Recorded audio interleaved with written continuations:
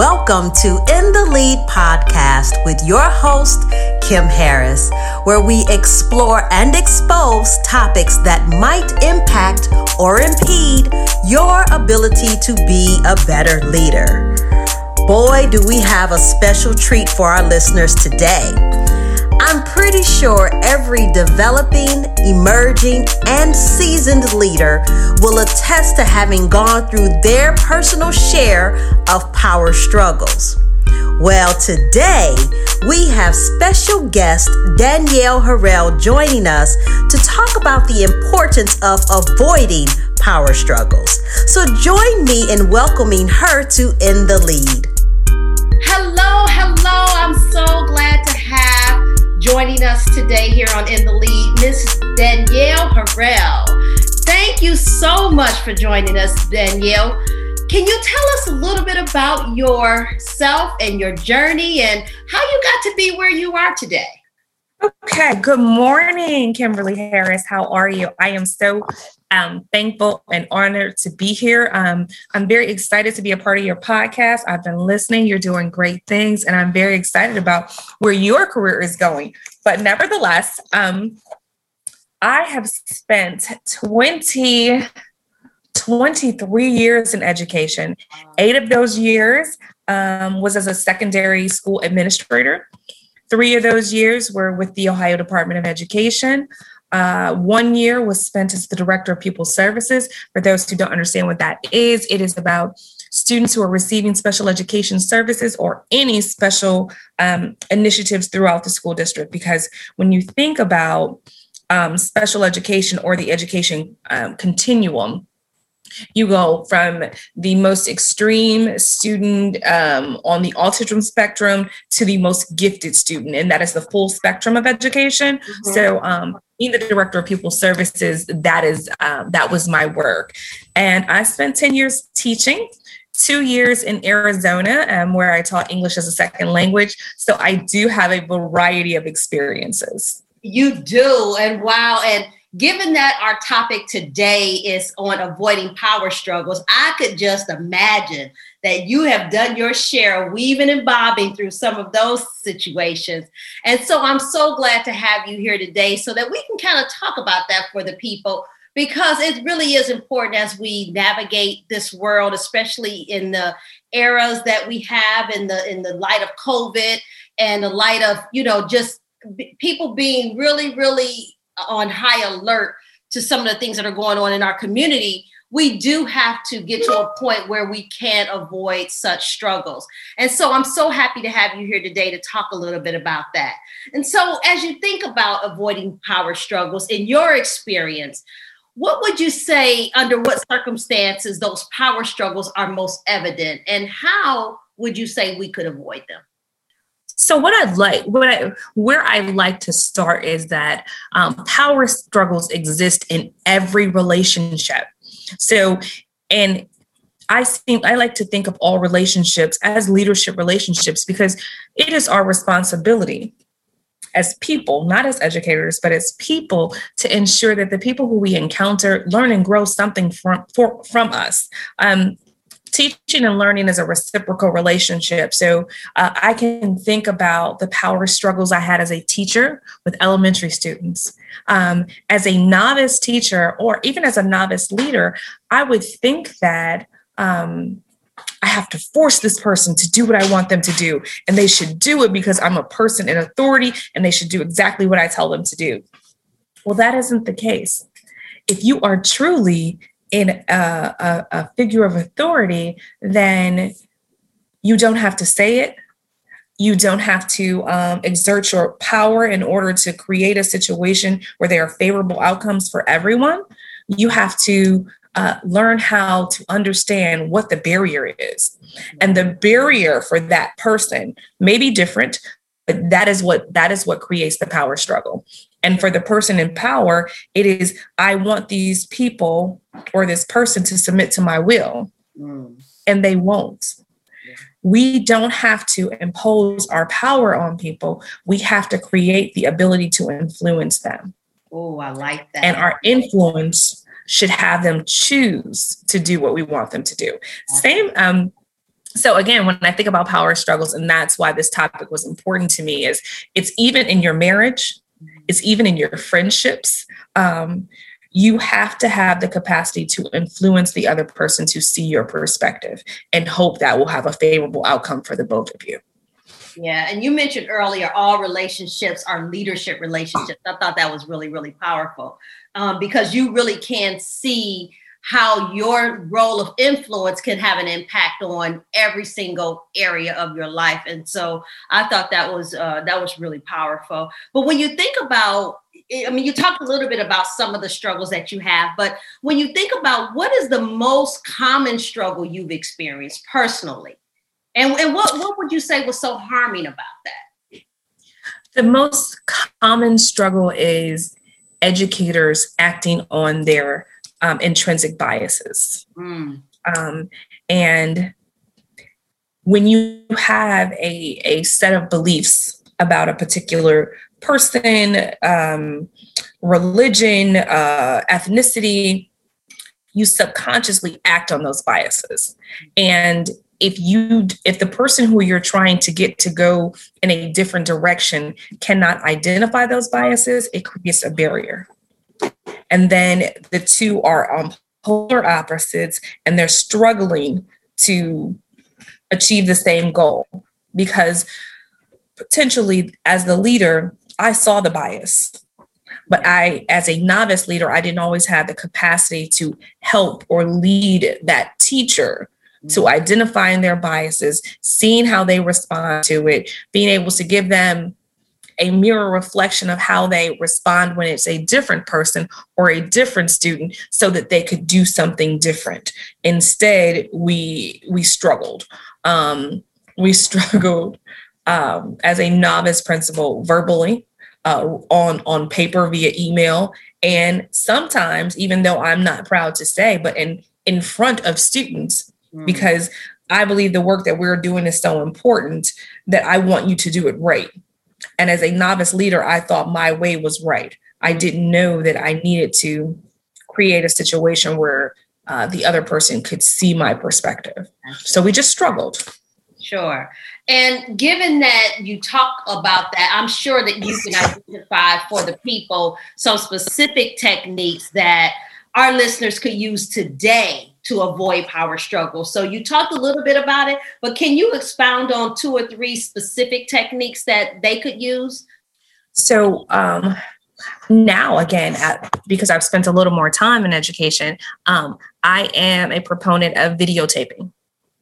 Okay. Videotaping small snippets of lessons. So a teacher gets to see and reflect on their behavior in the classroom. It's not always that they're doing the wrong thing. It could be something as simple as spending more time at the front of the classroom and only teaching to those students, or calling on girls more frequently than they call on boys, or giving boys additional wait time. So if they're able to see themselves in that lesson, they can start to change their behaviors. That may not work. The next thing we would do was actually allow this person to see another teacher modeling those behaviors. So you allow them to choose teachers of their own, choose teachers who they think their teaching style is very similar to, allow them to go view those teachers. And before I send them, I have a series of questions that I am going to ask at the conclusion of those lessons or those visitations, so I can see, we've already videotaped what you did in your classroom. We see how you respond to different students or different situations. Then when you go see another teacher do that, see if you believe your responses are the same, or you can see how something is different for you. If you still can't see how something is different after we videotaped your lesson and we give you the opportunity to see it in another classroom, then I start to think about professional development and also educational articles related to that topic. And when I find those topics, I like to look for 3 or 4 different organizations, because I don't want you to feel like I am guiding your perspective one way. So we're looking at multiple avenues for you to find professional development or strengths and dealing with those particular areas. Yeah. Now, throughout this entire process, we're talking about having two-way communication as well, because it's a learning process. It's not something that you expect someone to learn immediately. I think you were going to say something, Ms. Harris. No, I was really just grappling with what you were saying in terms of how you would then go about finding some artifacts to support those individuals in that walk, and in some different ways. And I like when you talked earlier, you just expounded on it about creating an ability to influence them. And certainly by having that level of artifacts and those opportunities, that creates an opportunity rather for them to be influenced by you and by your leadership. And I like earlier how you talked about that you don't have to exert your power. And so I could see that in your techniques that you share, it wasn't about you really exerting your power. It was about you using your influence to share with them so that they can in turn make a change to their process. And so I thought that was really powerful. And as you think about this, and I know you're using your particular examples in an educational format, which is so critical for us today because education has taken on so many different shifts and pivots in light of where we are in the world. And so when you think about that, what about this topic? What about avoiding power struggles would you say is so critical to leadership development? So for any sector, why is it so critical? So one more thing that I wanted to add really quick about resources is Twitter. Twitter is an amazing place to find resources and think tanks about leadership in any realm. And not just pointing somebody to Twitter, because Twitter is difficult for people of a certain age. And I will say that I used to tweet. But I'm not that much of a Twitter these days. It's so fast paced, it's so ever changing that I was just like, okay, I'll go there for a few pieces. But I know we have some listeners who are avid Twitterers or tweeters, however you say that. You can learn so much from Twitter. But back to your question, power struggles inhibit the work. They stop you from being able to work. They stop you from progressing towards your goal. They stop the person who you're in the power struggle with from sharing their talents with you, because you wouldn't invest that much time in someone if you didn't think that they were talented. And the goal is not to change their mind or to have them see it your way, but to open their mind so that they can at least be able to see your perspective. It is a waste of time. It is a fiscal waste of time, a human research time, and academic waste of time, intellectual waste of time. That struggle that you're having, it just stops the work. And sometimes you have to realize that the problem with the power struggle is you. Yes. Say that again for the people in the back. Sometimes the power struggle is you. Yeah. I remember in my leadership infancy, because data is my thing. I am much better with data than I am with people. Mm-hmm. And what I started to realize is that as a leader, you lead people. Yeah. You don't lead the numbers. Yeah. You don't lead the statistics. The goal is to increase those numbers and those statistics. But if you don't get the people to follow you, you limit your capacity. You cannot lead if nobody follows. Listen, so sometimes it's you. You are dropping some nuggets on this place today.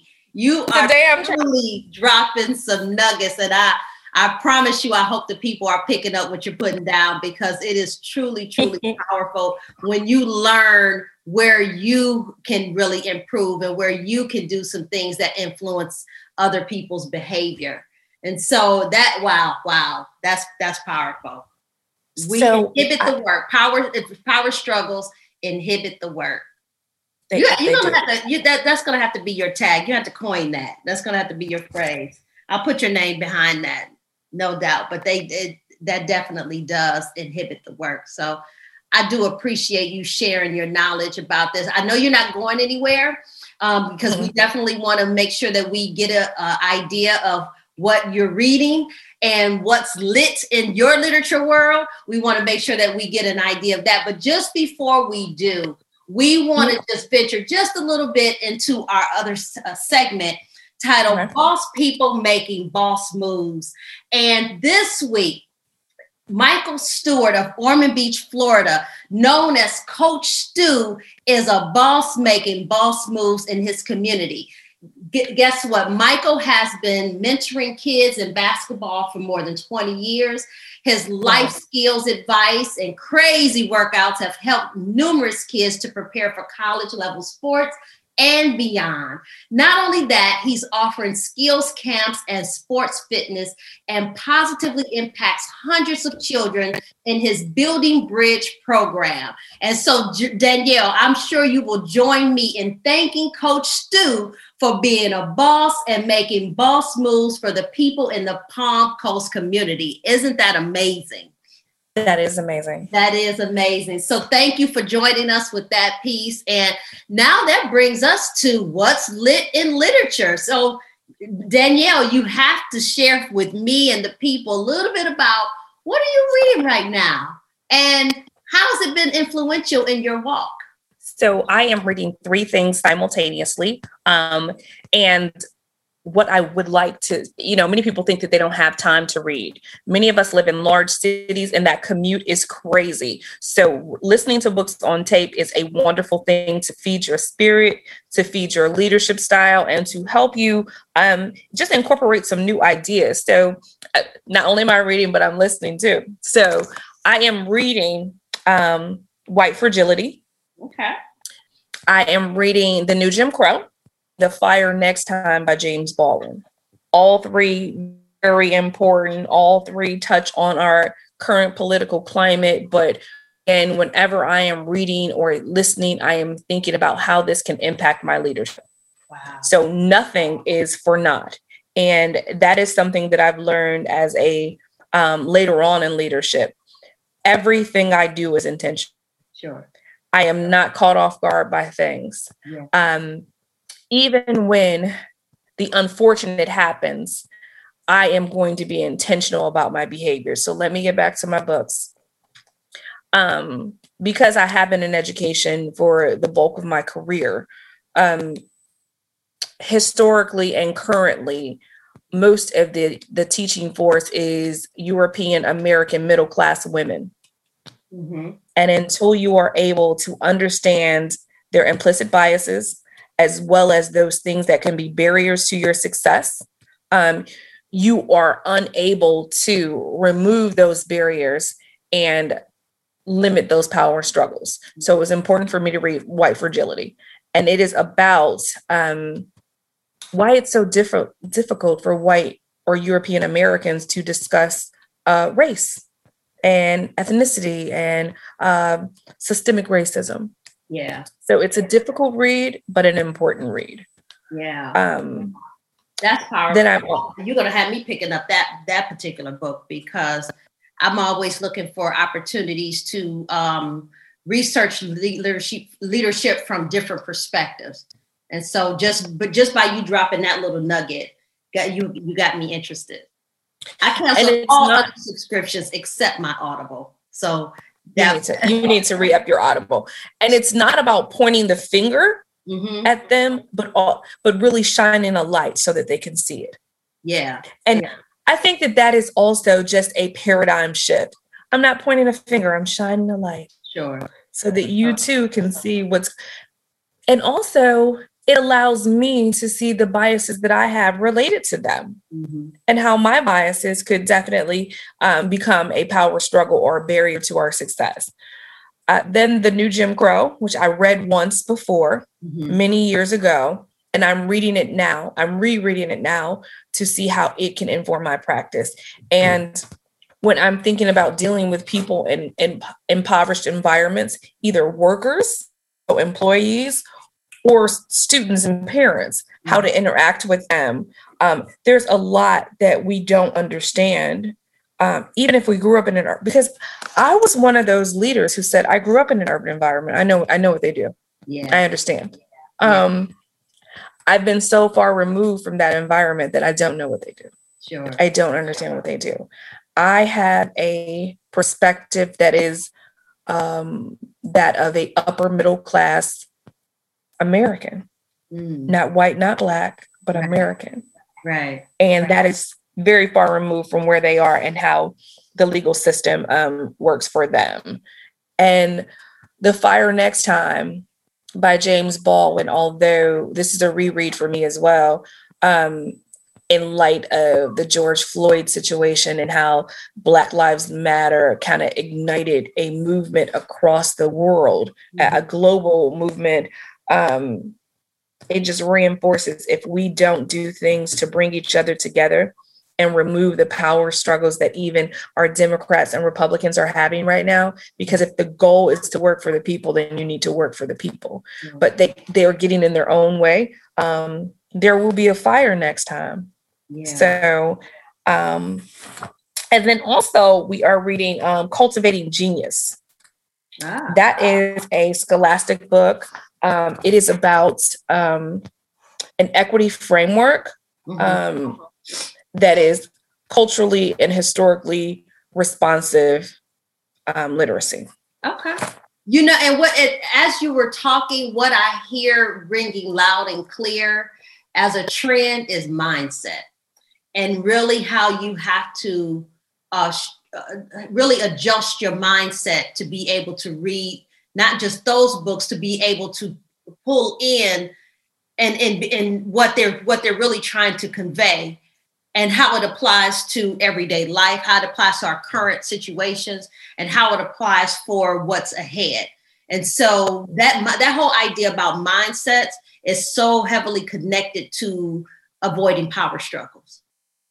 Because you have to be in the right disposition to be able to say, okay, you know what, this is not even worth it. It's not worth it. So what is it that I have to do so that we can get the job done? And that's why I like that's so powerful about what you said earlier in terms of inhibiting the work. And I loved it so much, in fact, that I started to think about what our question of the day was going to be. And just hearing you talk about the dangers of power struggles and your failure to avoid them, a failure as a people to avoid those power struggles, we crafted a question of the day just built on that. And so for those of you who are listening, I want you to glean into this particular question that we're going to leave with you of the day. Now, we're not done yet, so just hang on, but it's hitting me right here, and I want to make sure that I am able to capture some of what Danielle is saying about those power struggles. So here's the question of the day. Who are you allowing to inhibit the work and stall your progress? Powerful. So just keep in mind, those of you who are listening, that question is something that we want to share with you so that it generates your next steps. So as we're thinking about our next week, our next project, our next initiative, let's take a look at it from this standpoint of who are you allowing to inhibit the work and stall progress? And what is it that you need to do as a leader so that that doesn't happen and that you get to the bottom line? Now, just before we close our podcast this week, we cannot let Danielle go without hearing about her super mission. And so if you've been a part of podcasts or of our very first podcast, we always ask our guests to share the highest impact of what they're striving for. And in other words, what is the legacy of leadership that you, Danielle, are leaving to this world? Share with us your super mission. My super mission is to create equitable opportunities for people who are parts of our population who lack advocacy. I want to ensure those politically mute populations get the opportunity and access to technology, healthcare, information, and academic resources so that they are able to compete globally. That is my life's work. I want people in all zip codes to have access to the American dream.